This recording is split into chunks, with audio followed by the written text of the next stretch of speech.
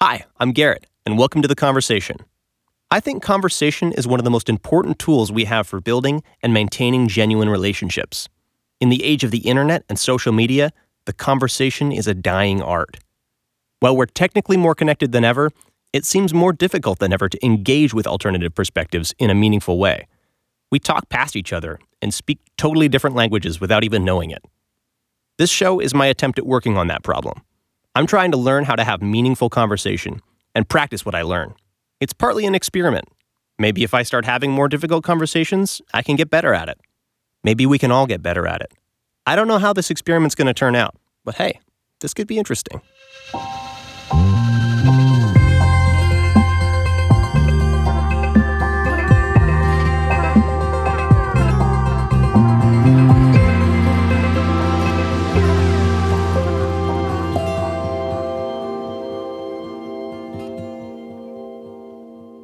Thank you so much for being willing to sit down and have a conversation with us. Not the sitting down part. I'm sure you would have done that anyways. I do a lot of sitting.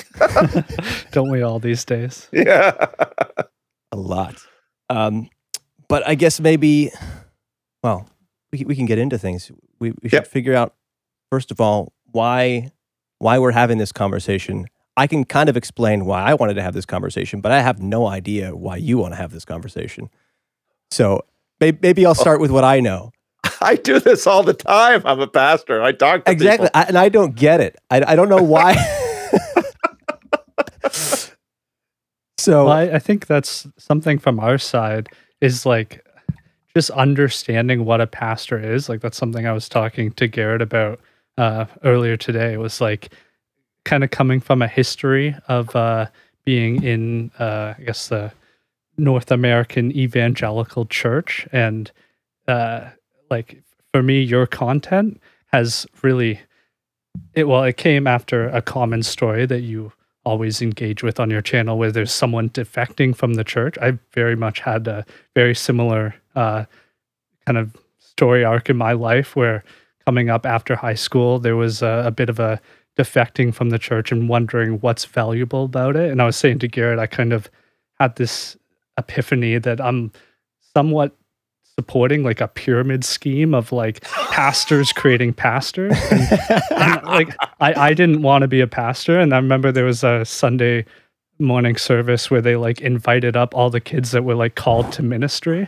And I was going to like normal university. And I was like, that was sort of a nail in the coffin for me for a while. I was like, okay, so screw whatever I want to do. It's all about creating pastors. And for some reason, they duped us into funding this pyramid scheme, right? And then, Jordan Peterson started to kind of revive Christianity for me. And I think that's a common story. Yeah. And then from sort of a non-religious, non-church perspective. And then your content was a bit more of like, oh, okay, this is not what a pastor is. Like he's actually sort of creating something valuable, which, I kind of had seen it as a rent-seeking thing almost in my mind. Well, and Jordan Peterson is like the new, I don't know, he's definitely the Jesus smuggler, because I was really trying to figure out whether or not I wanted to call myself a Christian or trying to figure out what the hell I am. And I was honestly, it was partially due kind of reconnecting with Connor that like made me think, okay, maybe not all Christians are idiots. Just some of them. Yeah. Well, and I think I've grown in a lot of compassion for the Christian idiot over the past several years too. Even just like, but that obviously that name is just a joke because the people I'm describing are not idiots. But I mean, so yeah, I guess I'm interested in you and your content. Partially just because Connor is like, hey, you should listen to Paul Vanderk. Like he's a pastor, and I was like, that's interesting. I don't actually like pastors much anymore. There's not really any pastors I'd like to listen to. But that's part of the conversation itself. Is like, is that what a pastor does? Is just somebody you listen to? Well, who that you listen to, and hopefully who listens to you too. Right. Well, so right now you're actually listening to me too. So yeah. Pastors do you'll see pastors on Sunday morning talking with a lot of people listening to them, but throughout the course of a week, pastors do a lot more listening than talking generally. Yeah.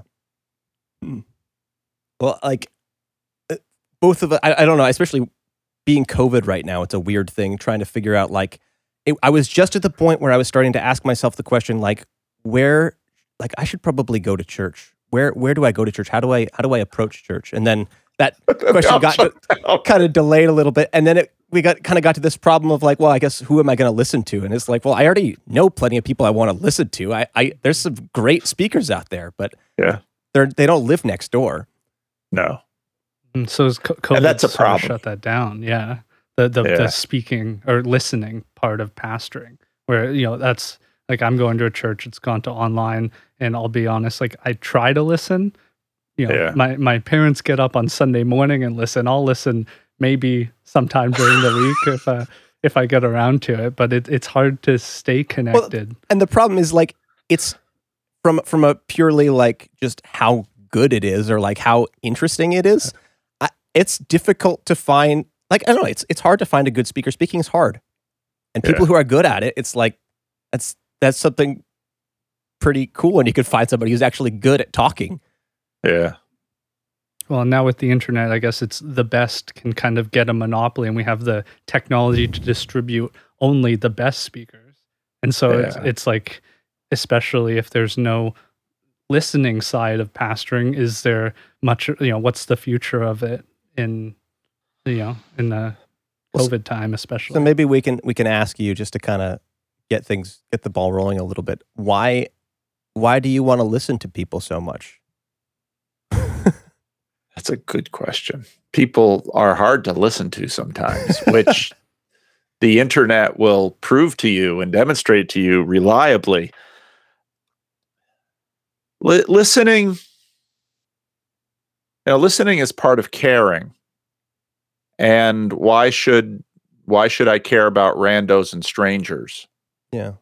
And that's, a big part of what Christianity as a discipline and as a project is designed to deploy is, in fact, loving your neighbor all the way up to and including your enemy. That is not a natural thing. It is to a degree. We usually tend to love the people who love us back and do things for us or might do something for us. And so then we'll extend generosity. And humans aren't that. I mean, humans are mercenary, but there's obviously variability to it. But oh gosh, it's a tremendously difficult thing because it gets into the question of human motivation. And it would be nice to say, my motivations are pure and I listen to people because I love Jesus and he says to love everyone, but that's hardly true. That's, maybe the motivation I put up in front, but we're such bundles of mixed bags of emotion. But I have found that listening to people helps people. And, so I have a lot of homeless people that, just as an accident of geography, like to live against my office door. And so then I watch how the general population deals with those people. Now, these homeless people are usually some combination of mentally ill or substance abuse, or just have the kind of just lack a capacity to get along with anybody else. Okay. So in terms of people easy to love, they're in single digits. They're way down at the bottom. Yet total strangers will drive by, see someone in need like that, stop and give them cash, shoes, clothing, food. But to actually sit and listen to that homeless person for an hour, I'd probably rather give them cash, because that when I lived in the Dominican Republic, people there had more time than money. North Americans tend to have more money than time. And so that's how we use our money to balance that. So it is an act of love to listen to someone and to care about what they're saying. And every child knows this because they want their parents to listen to them. Every spouse knows this because they want their spouse or their lover to listen to them. So it is an act of love to listen. And one of the things that I figured out as a pastor was, you go to school and you have all this education and you think you'll be helping people. But over the years, I discovered I helped people a lot more just by listening to them than by any advice I had to give. And you find the same thing with therapists often. They sit and they listen to people's troubles all day long, and people say, "Thank you, you've helped me a lot," Right. and leave a check for 3 figures. So it's how the world is made better. But what is this like? I don't. Maybe I do want to do that. I mean, I'm kind of figuring out what I want to do with the, like. I guess it's in style to start a podcast right now. So everybody wants to start a podcast because we need more of them. That's for sure. What did you say the other day that like podcasts are probably over in 6 months? Yeah. Well, in some ways, we probably do need more connection. So, I mean, podcast is a broad umbrella. Not many podcasts. I think a lot of them are, people pivoting from a traditional media interviewer, journalist into this is just they just slap the podcast label and now it's trendy versus actually having conversations, which is right. That's a subset of podcasts, which is what you've expressed more interest in than interviewing, right? Right. Which so like what is it about? Because I feel like as maybe kind of when you put your therapist or maybe we'll call it a pastoral role hat on, it's like maybe that's even more listening than it is talking. But what's the conversation? Like what you're not just listening to people, you're letting random people, take up time out of your day and tell you stuff, and like, is it interesting to you? Like, most of the time. Sometimes it's a little dull. So part of, one of the most gratifying things that happened as a result of, I didn't expect to make a channel like this. I didn't sit down with a master plan.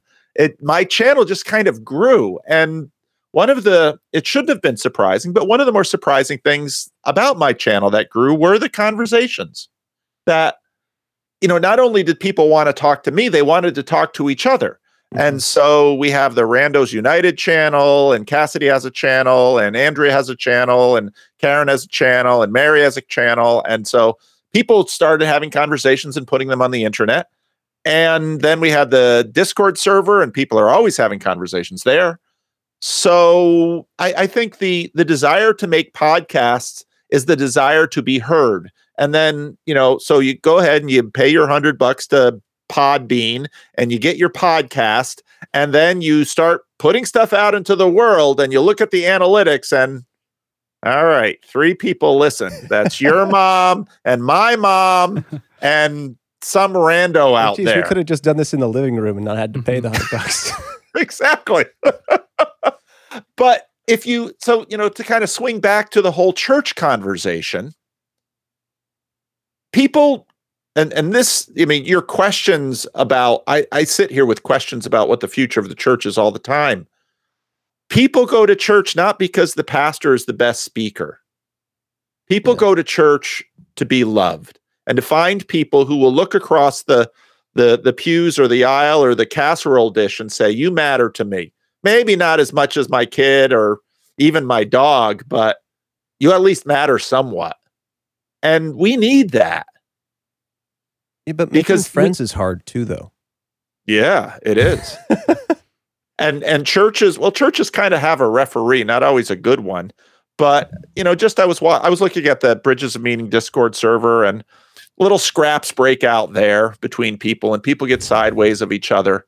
The thing about a church is you're sort of, especially in the days, 50 or 100 years ago, you get sideways with someone, you're kind of under an obligation to, at some point, forgive and make up and move on. Yeah. And that's a really important skill, because most of the homeless people that I deal with, that's exactly the skill they don't have, and some of them can't have. And that's why they're living on the street. Yeah. It's not just money or drugs or mental illness. Yeah. It's because they can't get along with anyone. Well, that's what we were talking earlier, that like, I kind of see a pattern that there's problems in the church, but none of them are unique to the church. they're all general societal issues that, I see you kind of have your finger on the pulse of sort of what's going on in the zeitgeist, and you can bring a lot of that to the church.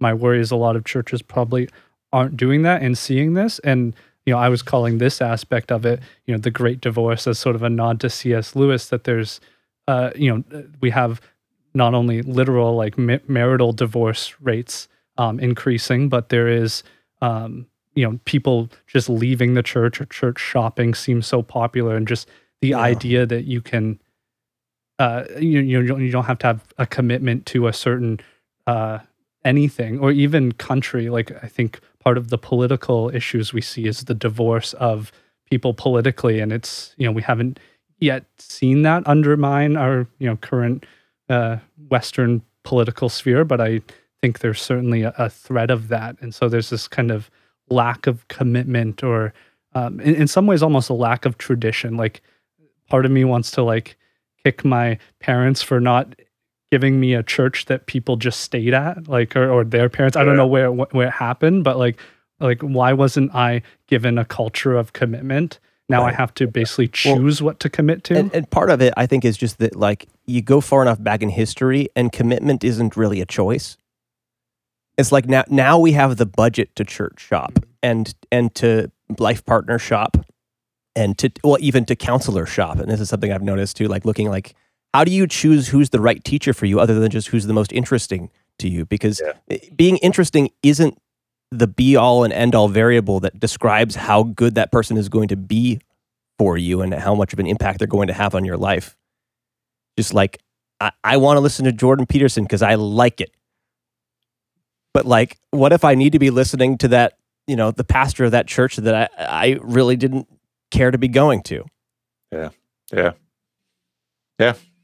And it's interesting that, at least at this point, we haven't completely consumerized the medical profession, because if we chose our doctors like we're choosing these other things, I'm going to go to a doctor that says, eat more, exercise less, and gain another 100 pounds.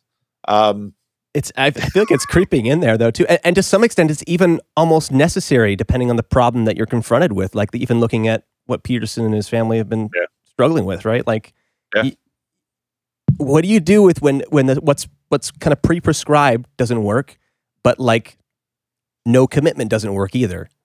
Yeah, it's in a lot of ways we're the victims of our own success, whereas 100 or 200 years ago, you stick with the marriage and you stick with the family and you stick with the church, because if you don't, well, you don't want to know what your life will look like. That's high risk, maybe some reward, but people who are ostracized, 50 or 75 years ago in the Christian Reformed Church, if the preacher came and threatened you with church discipline, you got your act together, because you would be ostracized from that community. And that might mean, confronting your alcohol habit, or, ending the affair that's threatening your marriage, or, a lot of difficult things. But we are victims in some ways of our own success.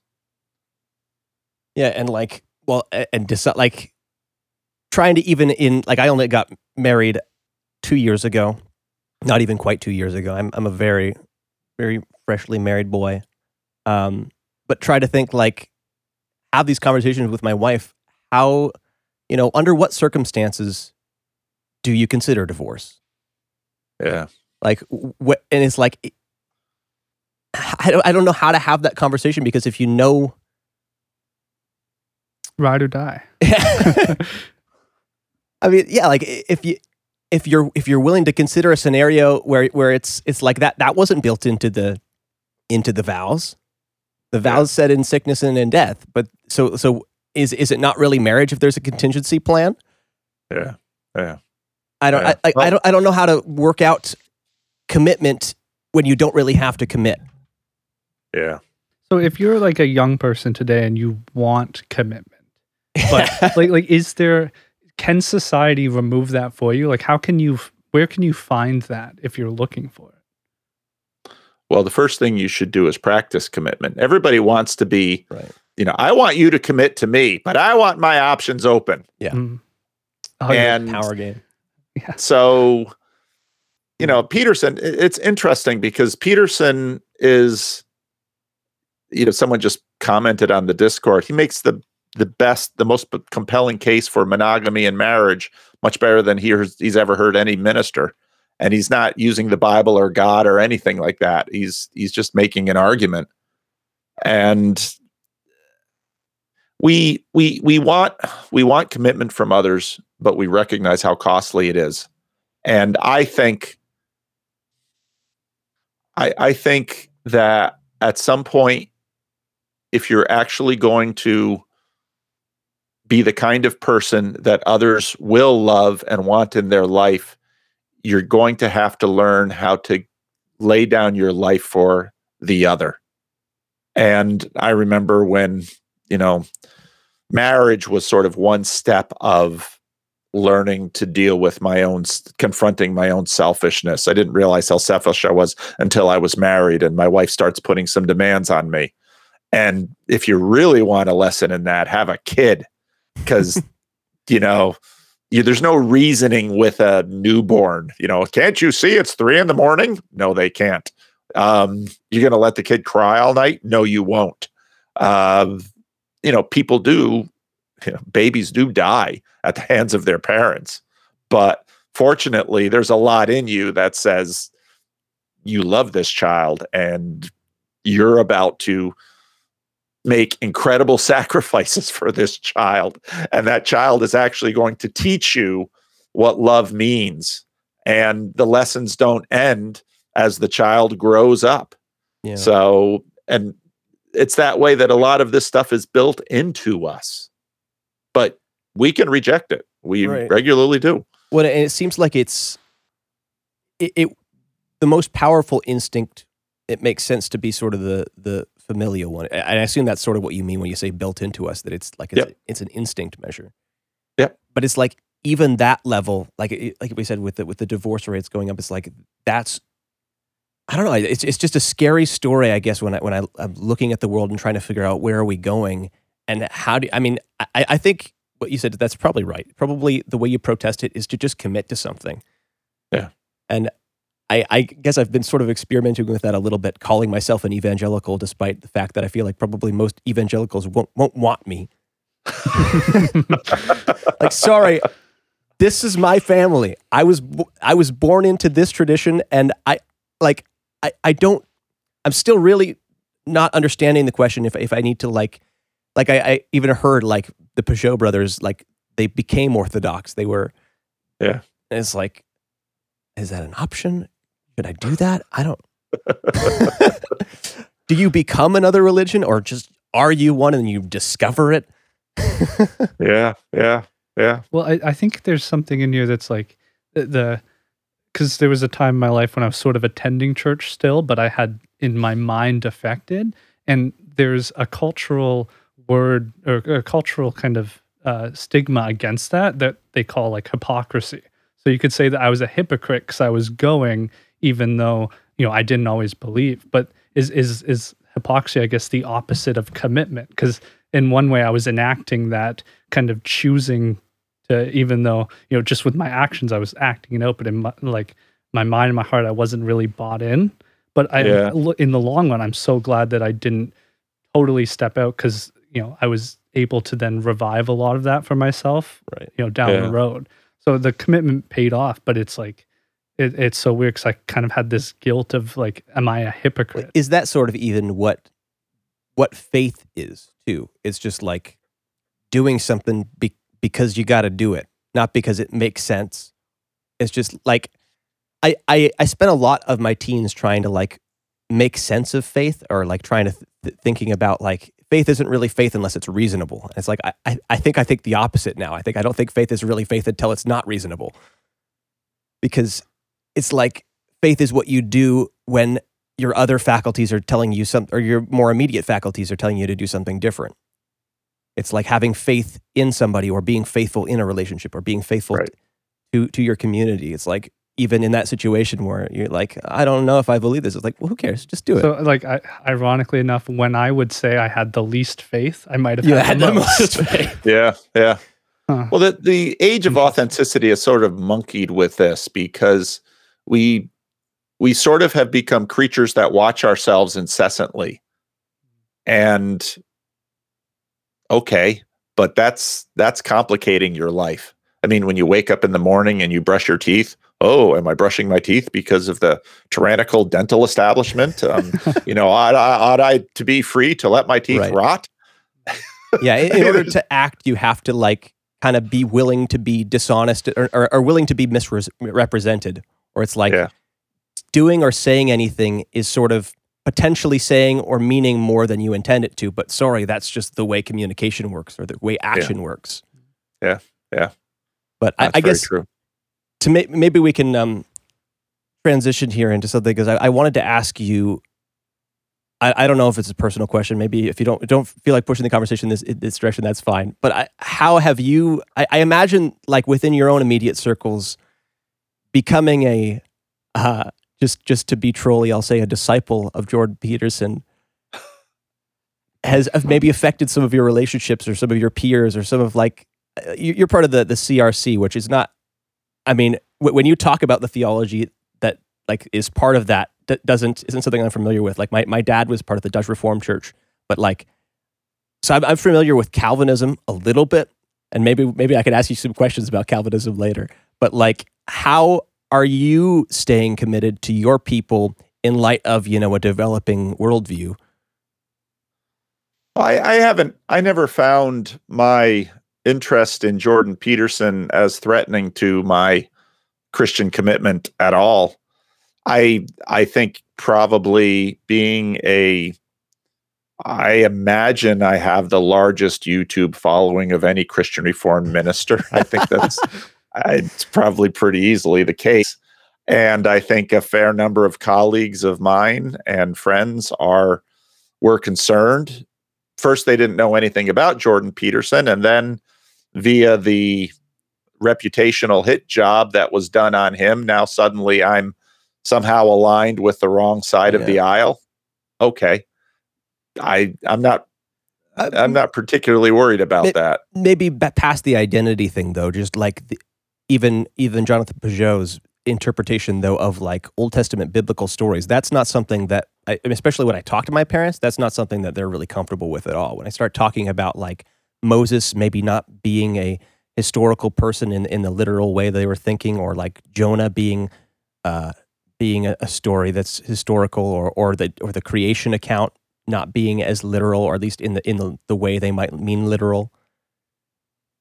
Yeah, I'm not. A lot of people listen to Pageau, and because he leans on the symbolic, they make assumptions about questions about historicity, which he usually sort of just completely sidesteps and says that's not entirely relevant.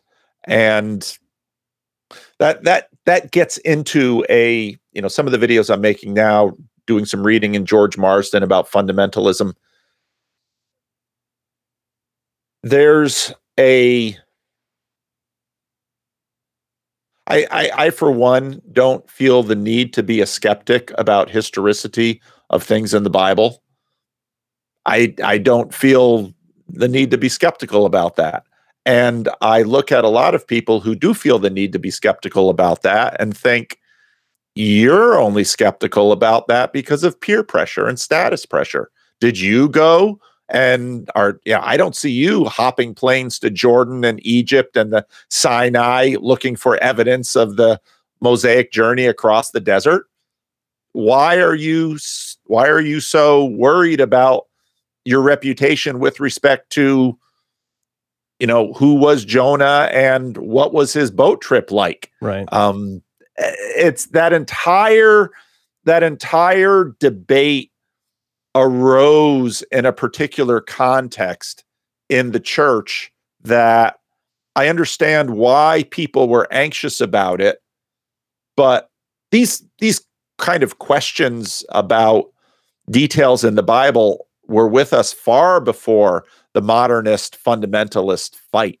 So, you can, and in fact, even people such as John Calvin, when asked questions about Perspectives and Ancient Hebrew Cosmology, wrote, the Bible is written to a common man looking at the world through common eyes. That was John Calvin's answer to that. Augustine had all sorts of ideas about creation and Genesis and that account. So these questions have always been with us, but a certain battle arose in the 19th, earlier, really 17th, 18th, 19th, 20th century around these issues that sort of became defining markers.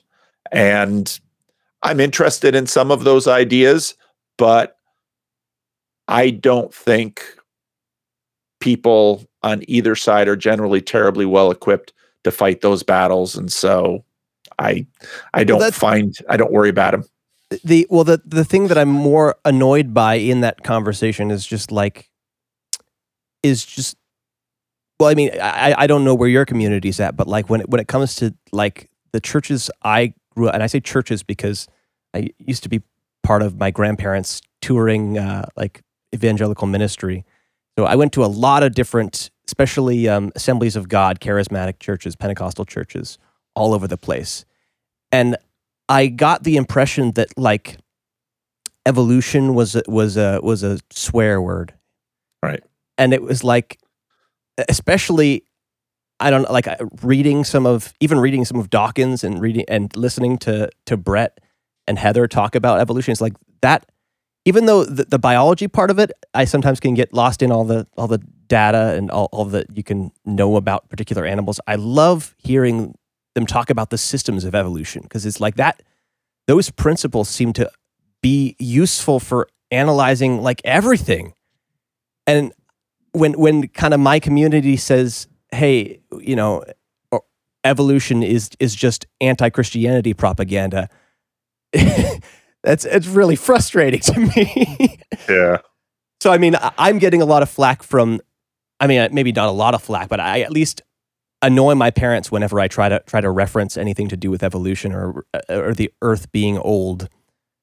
And it's like, I don't know. I guess that was where my question was heading, but maybe you haven't experienced much of that. No, those fights have been in the Christian Reformed Church for a long time. I think probably better than trying to master either the evolution or the biblical interpretation might be to read some church history around these subjects by guys like George Marsden, who's has written more about fundamentalism and some of these fights than a lot of people. And you begin to see that the church fights are a lot more complex than, well, you might ask yourself, why do we have these pitched battles around certain concepts? What about those concepts were salient? For example, the Scopes trial, the famous trial in Dayton, Tennessee. Who was William Jennings Bryan, and why was he fighting that battle? A lot of why he was fighting that battle was because they were seeing pretty clearly in the early 20th century a eugenics that was pretty commonly assumed by the intelligentsia that was blatantly racist. Now, today, people don't look at that history because basically Hitler scared that out of our culture for maybe 75 years to say, oh, well, the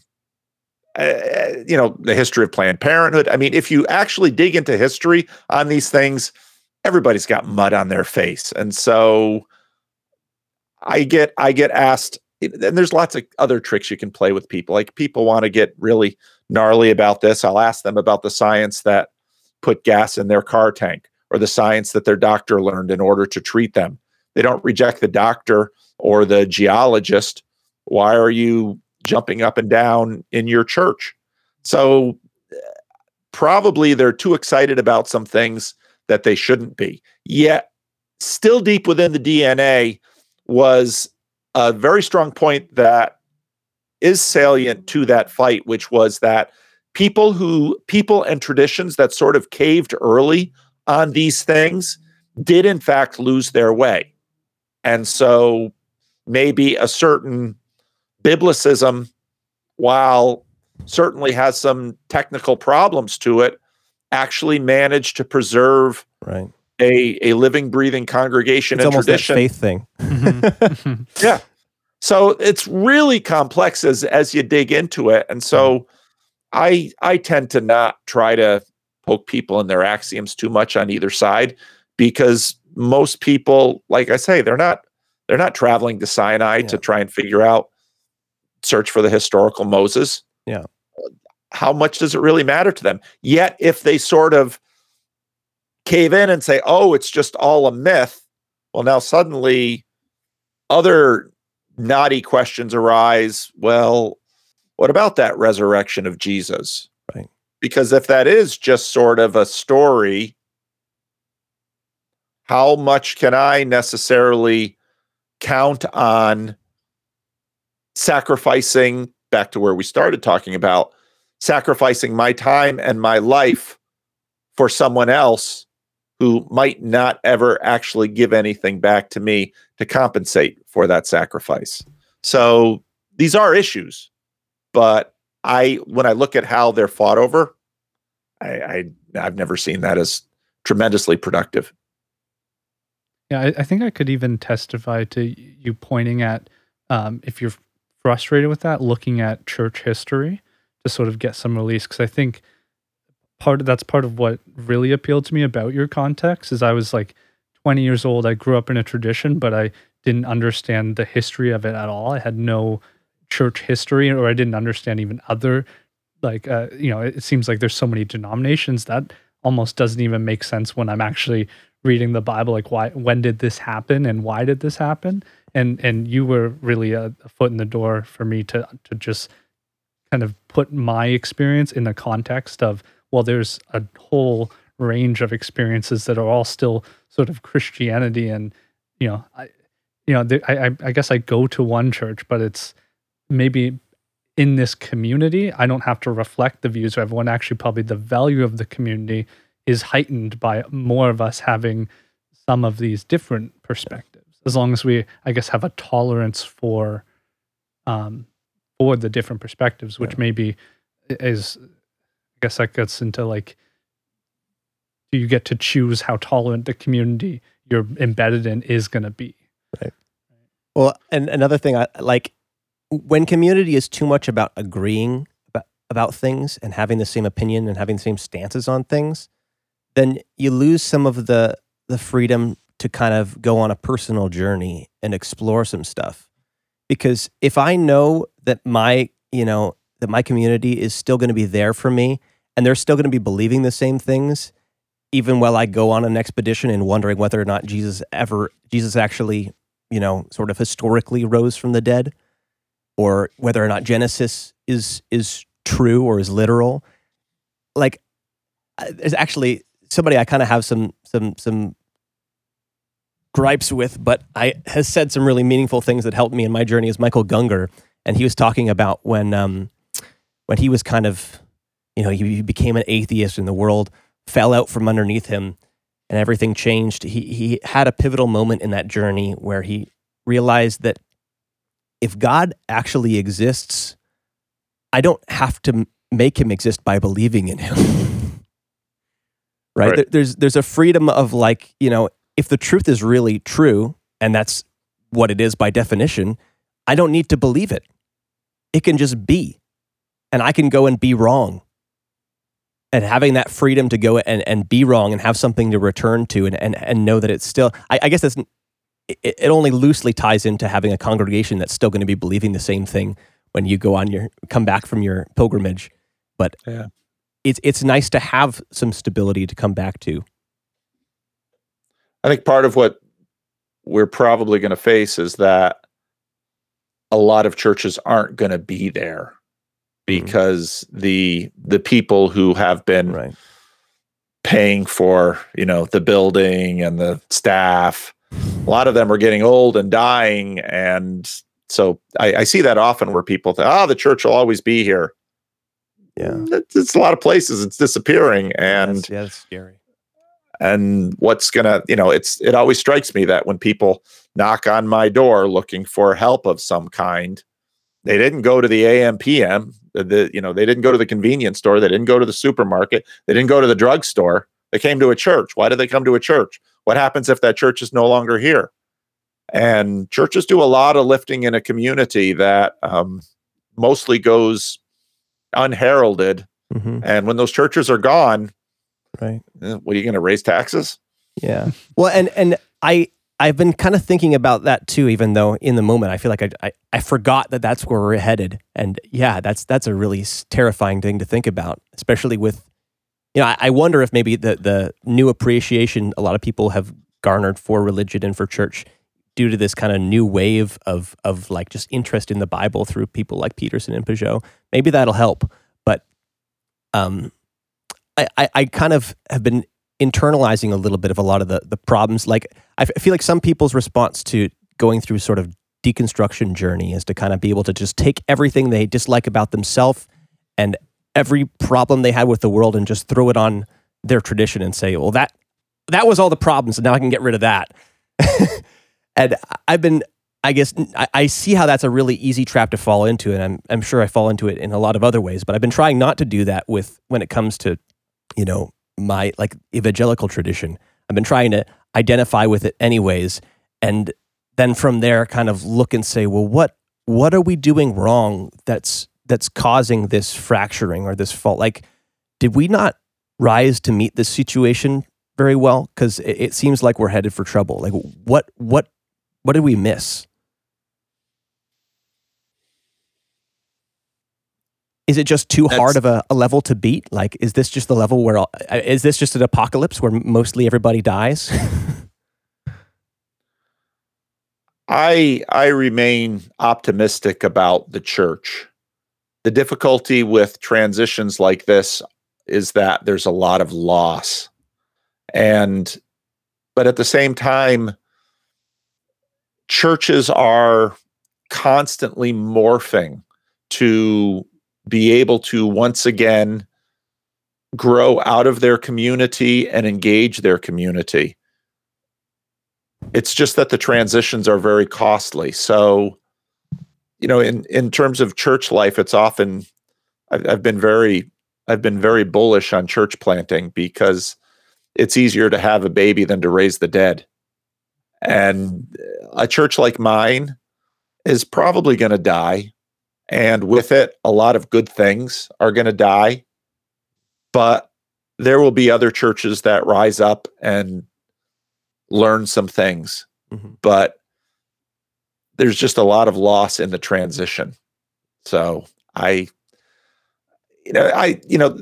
we started talking about earlier in this conversation, what does it mean if you go back 50 years ago, especially to rural areas, you didn't have a lot of options in terms of church. You go to the church that your family went to or your community went to. Now suddenly via the internet, you can listen to the best preachers and speakers who align with you on various social dimensions and hone that. And the likelihood that you're going to find a local church with a pastor that can rival that, right, pretty low. So then what is the local church going to be?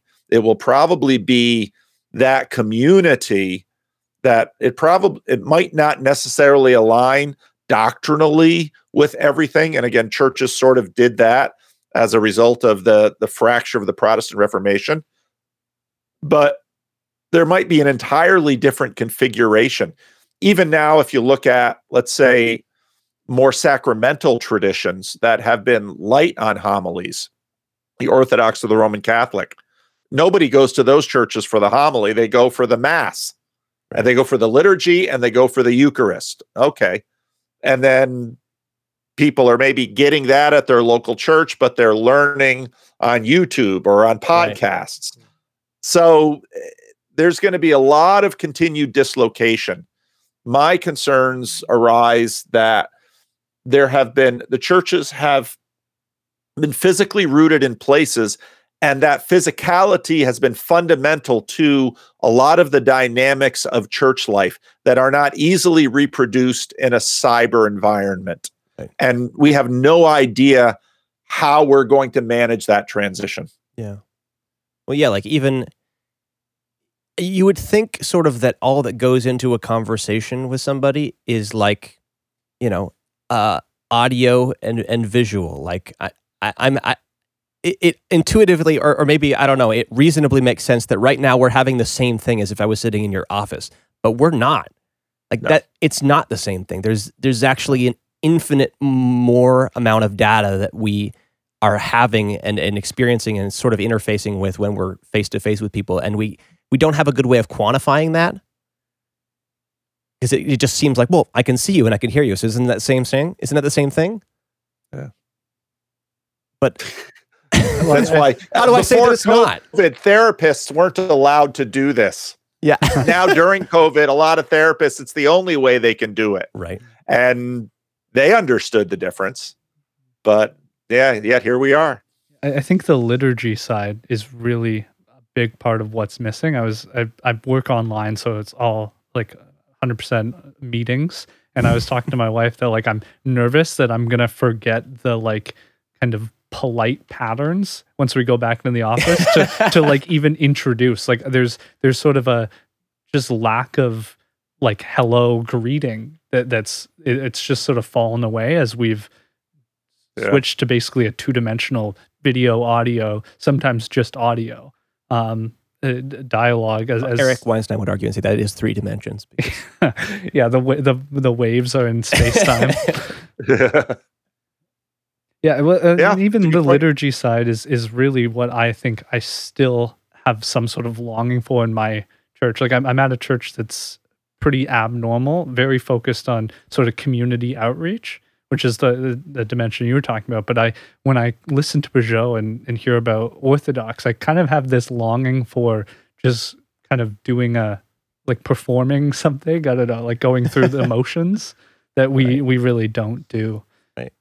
It's funny, the negative connotation of hearing you say a phrase like going through the motions. It's like there's been such a deep rejection of that idea that like that's a derogatory statement, going through the motions. But like that's exactly what I want to do. Yeah.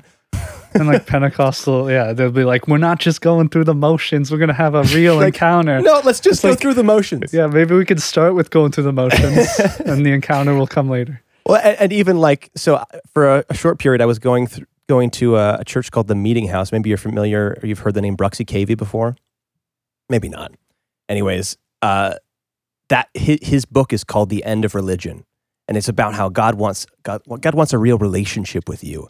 And like one of the, I mean, I read his book, and one of the I thought were the most meaningful and interesting parts of it was like he talks about, you know, in a marriage, you don't, like, that's not a good marriage if it's just built on doing the same. Like if you figure out a couple of loving things to do, like let's say take your wife out on a date to a fancy restaurant and give her a rose and tell her she looks beautiful, and you know, if you have a checklist of really nice things you could do for her and you just do that every day, that's not what makes a good marriage. So there is an argument to be made that pattern without, you know, engagement can be dead. And I Orson Scott Card says that in a really cool way in Speaker for the Dead. He talks about how religion is like the bones of the body or of society, and it's like by themselves they're literally dead, but it's these energetic, these things don't have any form on their own, but like the muscles and the sinews that pull the bones into life. And it's like you need the bones there, but you also need the muscle to pull things around. And it's like, so I understand the frustration of religion without anything else. And I understood his book, like, you know, The End of Religion. Sure, yeah, we need to not just have religion, but I always see almost everything, every teaching and every popular book I see rise up in not just Christian circles. Just whenever somebody wants to make a point, they always say not this, and almost every time when you make a statement in that format, you're wrong, because it's not this, it's this, but also this. Yes, Yeah, and yeah. Yeah. The power goes out one night in your house, and honey, why did the power go out? You know, I just wasn't really feeling paying that electric bill. I pay it every month. It's kind of rote, but it just doesn't feel authentic to me anymore. Honey, I don't give a rat's ass about authenticity. Pay the bill. No, and it's so true. And you know, that gets into, again, this whole question of authenticity. So it's fascinating watching, sort of the churn of church in North America, and it's so funny because I talked to Anglican clergy in Australia and the UK, and I tell them, I say, your church is total hotness right now, and they're like, we ain't feeling it. I don't see that at all. I'm saying, no, all the hip young folks in California are, grooving on the liturgy and the holy water and calling it Eucharist, and they're loving that stuff. And Australia, they're like, nah, everything's Hillsong. They don't want to come by this old Anglican church. It's amazing. So it's at least evident that it's very difficult to hold those two things in tandem. Yeah. And anyone who's married will understand that. Does your wife want some of those rituals? Yeah. Does she want you to mean it? Yeah. Yeah, that's an easy place to bring it home, because it really goes home right there. So why do you two want to do a podcast? Ooh. Well, I was hoping maybe your clarification of why you were doing yours would help me explain why I want to do mine. But I probably it's because we're good Christians. We're good Christians. We want to talk to people. Yeah, that's why. We're just so loving. I don't know. I think it's probably similar to, like, when I heard, I'll just steal Jonathan Peugeot's answer then, because he said, like, why are you going and talking to all these atheists? I don't know. I just feel like I'm supposed to. And it seems interesting to me. And, like, as far as the whole phenomenology that Peterson talks about all the time, it's like, that's what's, reality is what calls to you. It's like, this just feels like real. It feels like the thing I want to do. I need to go and have some conversations. And I want to be better at it too. I feel like, realizing that speaking isn't just something that people do. It's actually a skill you have to hone and work on and practice and learn from other people how to do it better. And the conversation is a step higher than speaking, because you have to also learn how to listen well. Yeah. And I think, I don't know, maybe it's just those tools seem really interesting. I think I might be able to make something with those tools. Good. But, okay. Well, I don't know how much time you still have to hang around. What time is it now? So we've been talking for half an hour? Talking for an hour. For an hour. Or okay. half an hour. An hour, okay. Yeah. Took a few minutes to set up. Yeah. Well, what's kind of our cutoff point? I think I have to be done an hour from now, but okay. That's my drop dead thing. Okay. Well, so we can at least go another 5 minutes anyways. Yeah. All right. Well, I had a couple of things I wrote down that I thought maybe if we get a chance, I can ask these questions. But let's see. I think I wanted to ask you about Calvinism a little bit. Maybe you could school me a little bit. Because, so there's two questions I had about it. Because, I mean, I grew up with my dad and him being Dutch, my Opa really being hard advocates for Calvinism. And I all I understood of it was, there's some people out there that want to take away my freedom. And I was like, no, I don't like that. I'm free. I could do whatever I want. And also relationship doesn't mean anything unless I can choose it. So obviously I have choice. That has to be it. And I guess, I don't know, hearing some of the things that you've underlined, I listened to a lot of your videos this past week because I was like, crap, I've only seen like maybe 10 of his videos before, and now we're going to have a conversation. I need to go and really do the deep dive. And you found it was hopeless. I can't listen to them all. I was like trying to stay current, and since I decided to start trying to keep up with you, I think I've maybe watched 10% of the videos you put out since that moment. So yeah, that proved to be an impossible task.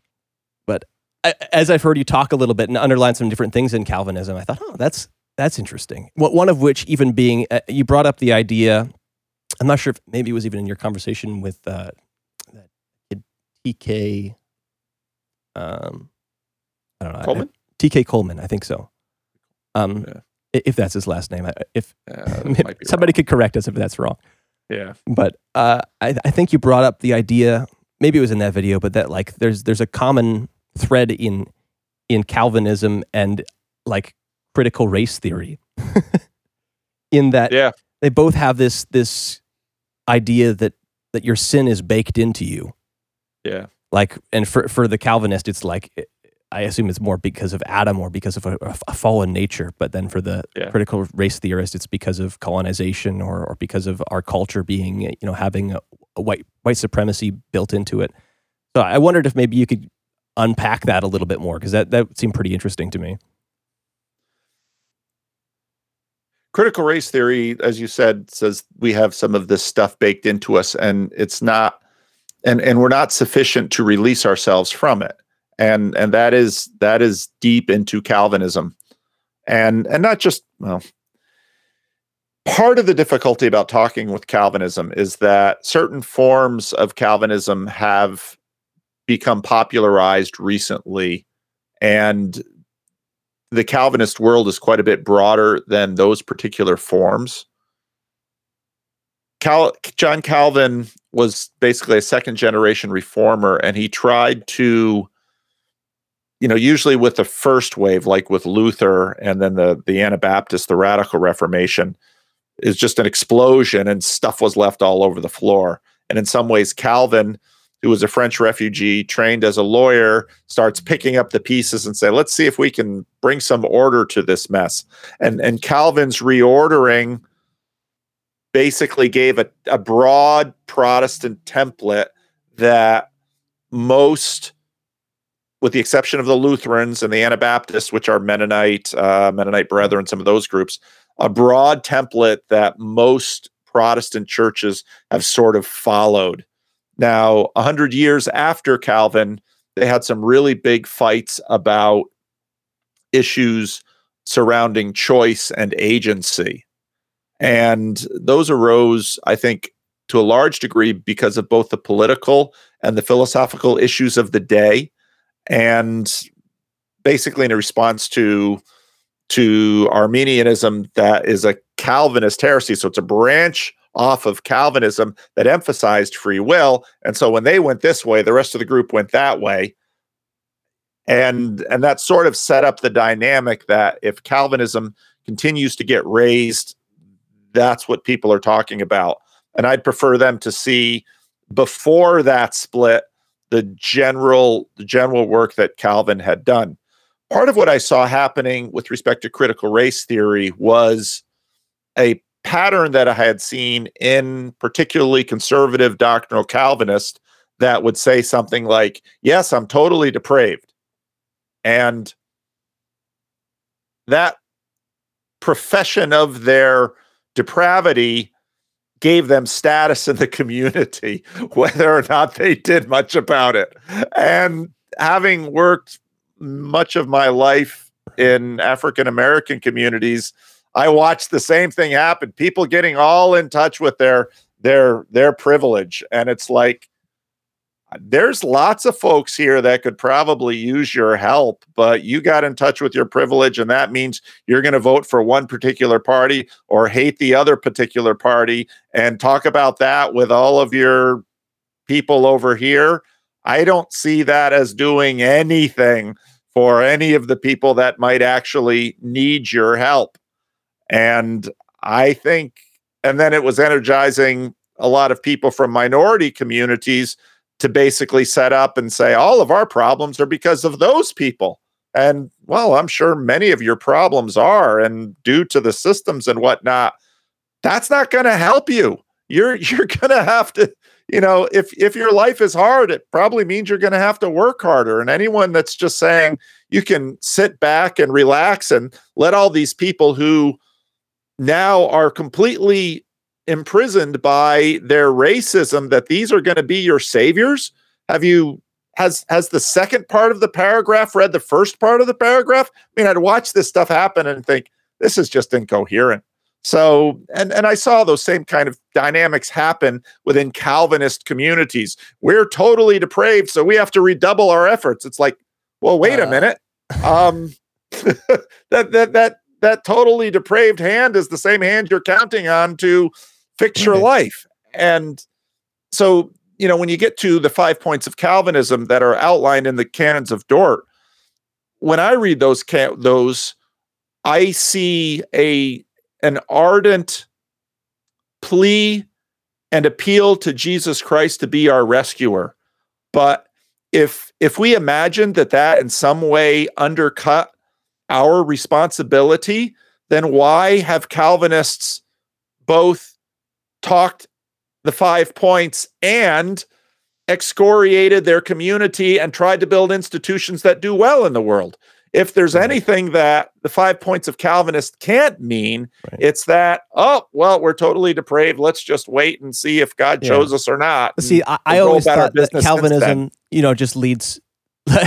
If there's no freedom, well, then nihilism is the only feasible perspective. Is like none of my choice means anything because I don't have it anyways.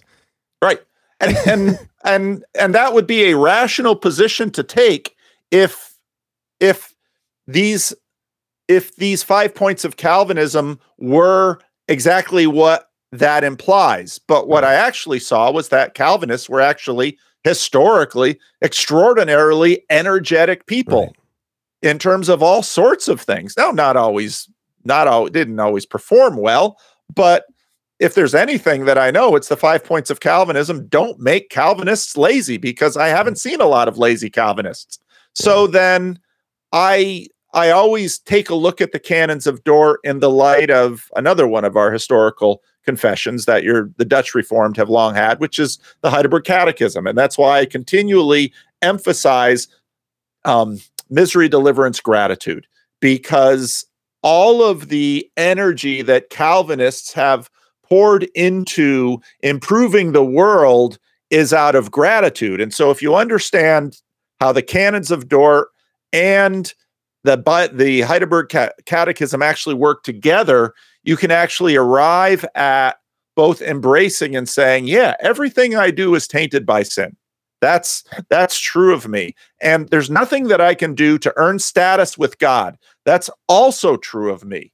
But what do I rely on? Then I rely on Christ's mercy, which cannot be threatened by anything in this world. Therefore, I can freely go out into the world and try to lay down my life and pour my life out for this world. And if I fail, you know what? It's not a surprise, because I still got the Canons of Dort. But if I'm also free to fail in a sacrificial way, because my salvation is not dependent upon it. And so when I look at things like the Weber thesis that say, it's Calvinist anxiety that sent them out into the world to try to gin up evidence of their salvation, well, maybe, but that seems dumb to me. So I'm going to look at the Belgic Confession and the Heidelberg Catechism and work with them both. And so that's why in my preaching, I always emphasize misery, deliverance, gratitude. It's funny, the other side of it, like, so even though, people who are just learning science or philosophy or things like this, they're not part of the Christian conversation about Calvinism versus Arminianism or whatever you want to counter it with.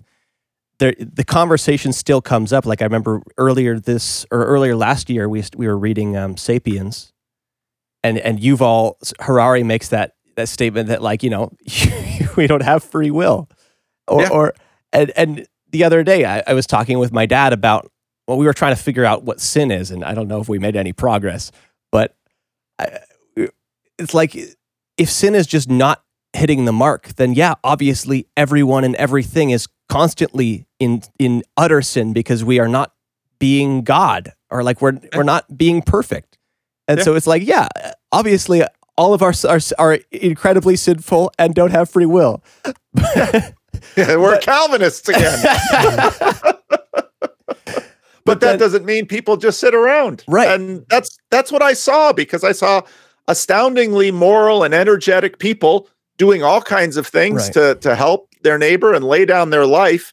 And, well, whatever the Canons of Dort means, it certainly doesn't mean that these people are passive, because that's what I was hearing people complain about Calvinism. Oh, that would make me passive. And it's like, I know a lot of Calvinists. I don't see them as passive. Right. So it's the tree and the fruit phenomenon. Yeah. Oh, yeah, and they will know us by our fruit, right? Right. Yeah. And again, the Weber thesis was, well, Calvinists are energetic because they're anxious about producing fruit that it's like, what are they dumb? Because that's an obvious trick. And to me, the logic of the Heidelberg Catechism just proved better. Well, and they're both I didn't legitimate motivations, right? I'm motivated in one way to not do bad, and another way to do good, right? And sometimes I need one, and sometimes I need the other. I think that's also Peterson's self-authoring, and that's that holding two things at once that seem to be in total conflict as well. Like, I one of the things. So we started a book club a little while ago, and the first book that we read was The Great Divorce. And there's this crazy chapter that I think we all read a couple times trying to understand it. And like, I still think I need to read it a bunch more. But the conclusion I kind of got from it was just like, I don't know, he plays with the whole free will and predestination thing for a while. And he plays with the opposite. And then he kind of says at the end, or basically I would sum it up as he says, yeah, both of these are right. If you think one of them's wrong, you're just not understanding it right. Well, it depends on where you are in time. Like the past is obviously determined and the future is very obviously not. So from the present, both do exist. And from outside of time, then both exist even in the same place, which obviously we are not outside of time, so we can't actually understand that. It just depends on where you're looking, whether the Earth is flat or if it's a globe. Exactly. Oh, I like Tim Keller's answer to this because he said, if everything was determined, then I wouldn't get out of bed in the morning. But if nothing was certain, then I'd be terrified to get out of bed in the morning. And so the Bible seems to be sort of a compatibilist about this. It likes to talk about, chosen from the foundations of the earth. And also the biblical writers are making, pleas to people to put on, to walk in Christ's love and move with the Spirit. Well, I don't think they imagined we had no agency, but I also don't imagine that we're just leaving it up to us.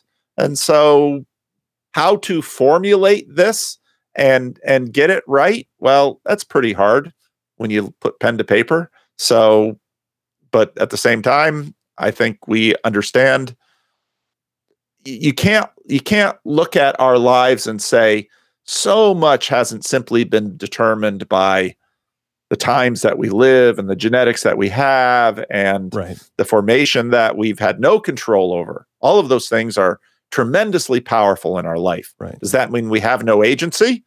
I don't think that's true either. Right. So, and I think probably maybe what you're getting at least where I'm getting from this is like, how do we deal with that? It's not a matter of figuring it out or like figuring out which one is right. It's like, I actually need people in my life of both of those motivations because there's perspective that come from that sort of philosophical or theological experiment that I'm not going to get if I'm engaged with one instead of the other. And I kind of need to pick one because, or else I don't have as much, I don't have as much bought into either perspective to really get as deep as I might want to. So it's like, it comes back to the relationship thing. It's like, I need to have a community. I need to have a church, and it can't be built on agreeing with people. I actually really want other people to run different theological experiments in their lives that I can glean from and have available to me. Yep. And the church provides that actually. Yeah. As does church history. Well, the classical church does, but I don't know what if the Patreon format of church is going to provide that. Well, and I think partly that could be, a sign of the times and the like you got the discussion earlier about the church dying. Well, maybe 90% of the church dies, and then we return to that model that we were talking about, where there's only one church that you get to go to anyway. So it's the scarcity creates a new a new so it's like I'm not worried that all of them would die, and of course there's pain in some of them going away, but you look for it and then you're gonna find it and you're gonna learn to share in share the a space with so maybe that scarcity is going to be the exact valuable thing that we've been looking for. 90% of churches in America have less than 75 people in them, and I would say the numbers are greater if you look around the world. If there's one thing Christians are good at, it's starting small churches. And they're, so we actually have a facility here, and there seems to be a near endless supply of churches that are between 20 and 50 people that they've outgrown the house and they want the next space up.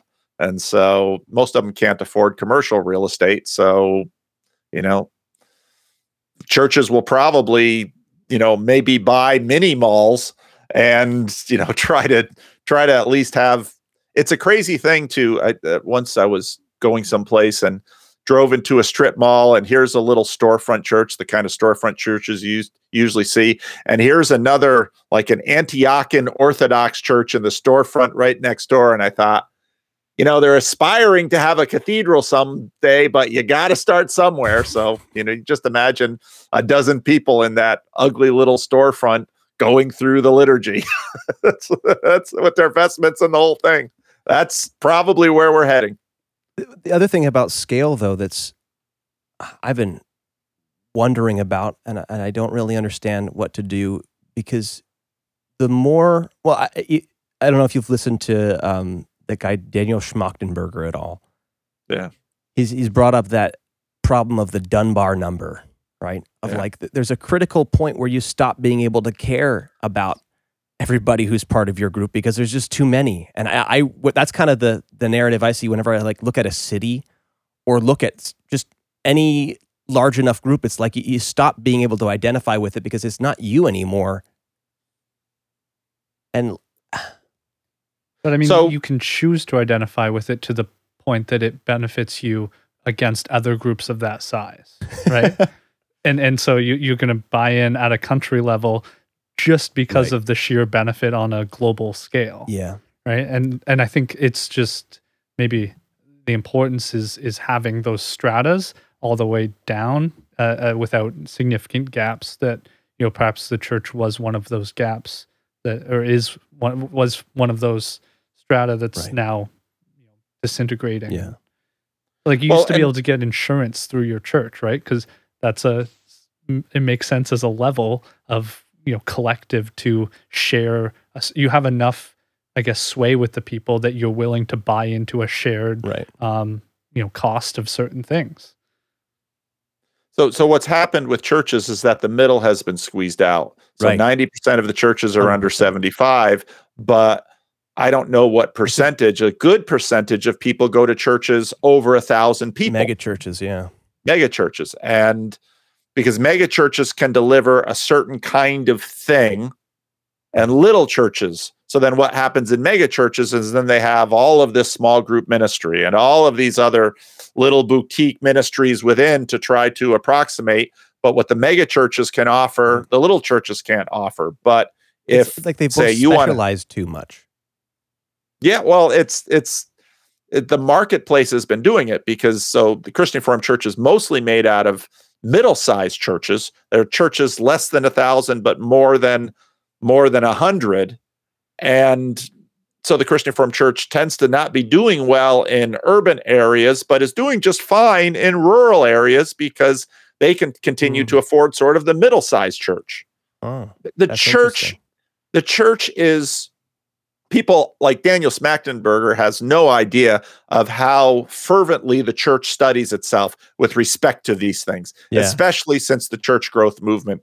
There is nearly endless sociological studies and demographic studies going on about all of this stuff all the time, because you actually have a lot of pastors whose livelihood sort of is built on having a going concern. And so there's a lot of that going on too. It just seems like a bad. The economic way of looking at it is like the Pareto distribution problem, right? It's like how do you prevent, like, systems seem to just fall towards this disparity of like everybody's at one place, or like there's everything's on the one, or it's the 80-20 principle, right? Yep. But it's like, how do you prevent systems from having the middle fall out? How do you hold them? Like, to me, I don't know, in a really symbolic and abstract way, it's like Christ is the middle, or he's what holds the whole thing together. And it's like, Jesus is disappearing. Well, Jesus is in the little church and Jesus is in the mega church, and they both have their strengths and weaknesses. But we might ask, well, why did the middle-sized church thrive in the middle of the 20th century? Because that was their heyday.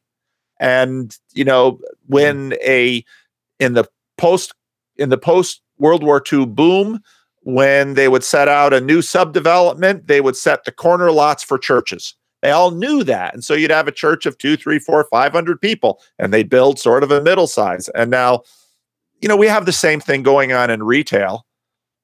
So again, it's the transitions are costly, but I tend to think we'll make it through. Living Stones might not make it through, because Living Stones was, founded in 1963. And generally speaking, churches live for 50 to 60 years if they can survive their first 5. So, and 70% of church plants fail. Again, all this stuff is studied like crazy. Right. But Living Stones is, in 2023 will hit 60 years old. And unless my weird YouTube stuff somehow changes the dynamics of this church, it will probably die.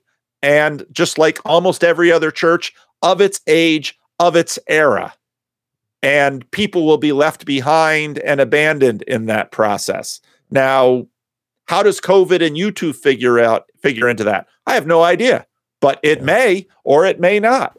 Well, we don't know. I'm almost wondering how like technology is really, buzzword is like decentralization. And I'm wondering if the church, as we see it as like one building with one leader, is maybe more centralized than it even has to be. Like my church, we talk a lot about sort of everyone's a minister, that's what appealed to me, is like leaving a church where it's like either you're nothing or you're a pastor, where there's like I get spoken to about my me being a ministry, and it kind of what you're talking about is like just needing to listen to people. I think that's a big part, is can we in any situation do ministry? And that's they kind of all this teaching revolves around the ecclesia, and kind of that being a word that was claimed from secular culture at the time and is about ministry in the marketplace. And that's sort of, we took that and made that this centralized church thing, but it really wasn't anything that had to be separated from secular society. So, what maybe doesn't exist, I don't know what the pastor's role, like a specific pastor or preacher, maybe can be put on YouTube.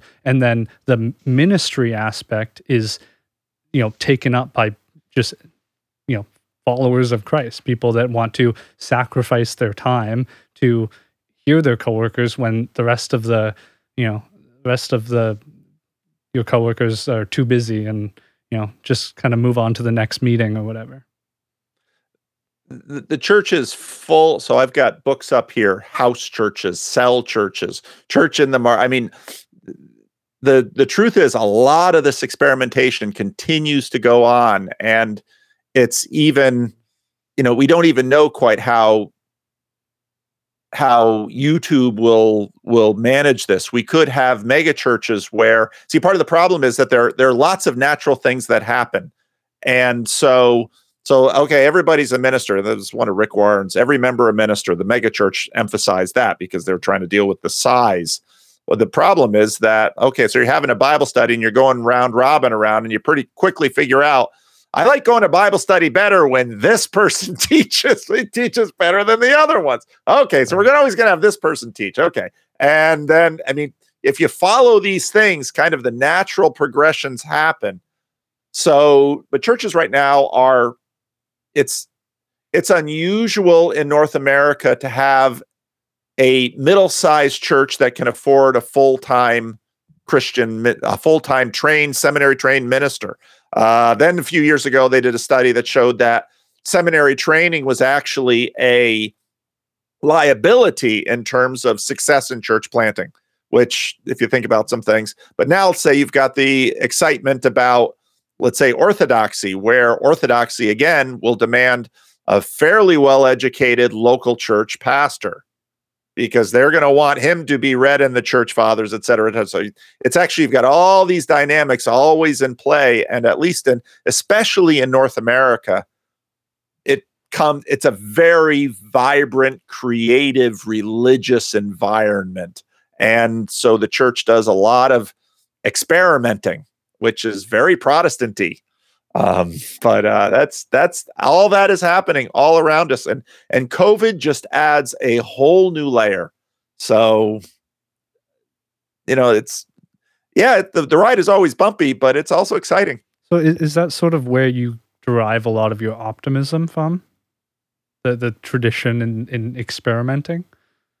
Well, I derive my optimism because Christianity just keeps going. And it's, again, if you read church history, there's always these messes. The church gets itself into a horrendous mess, and you think, that's it. But, then, there's all kinds of issues in Northern Europe with the Roman Catholic Church. You have the Protestant Reformation, and not so much in Southern Europe. And in many ways, the Protestant Reformation forces the Roman Catholic Church to address some longstanding things in a significant way. And Luther, in fact, does reform the Roman Catholic Church, just no longer from inside of it. There's issues with Lutheranism, so new things develop. And, the Wesleys come up, and Methodism is just enormously important. And then Pentecostalism comes up and spreads all over the world. And, Christianity continues to grow, and it's growing gangbusters in Asia and Africa right now, even as it's struggling in Europe and North America. But I'm not counting the church out.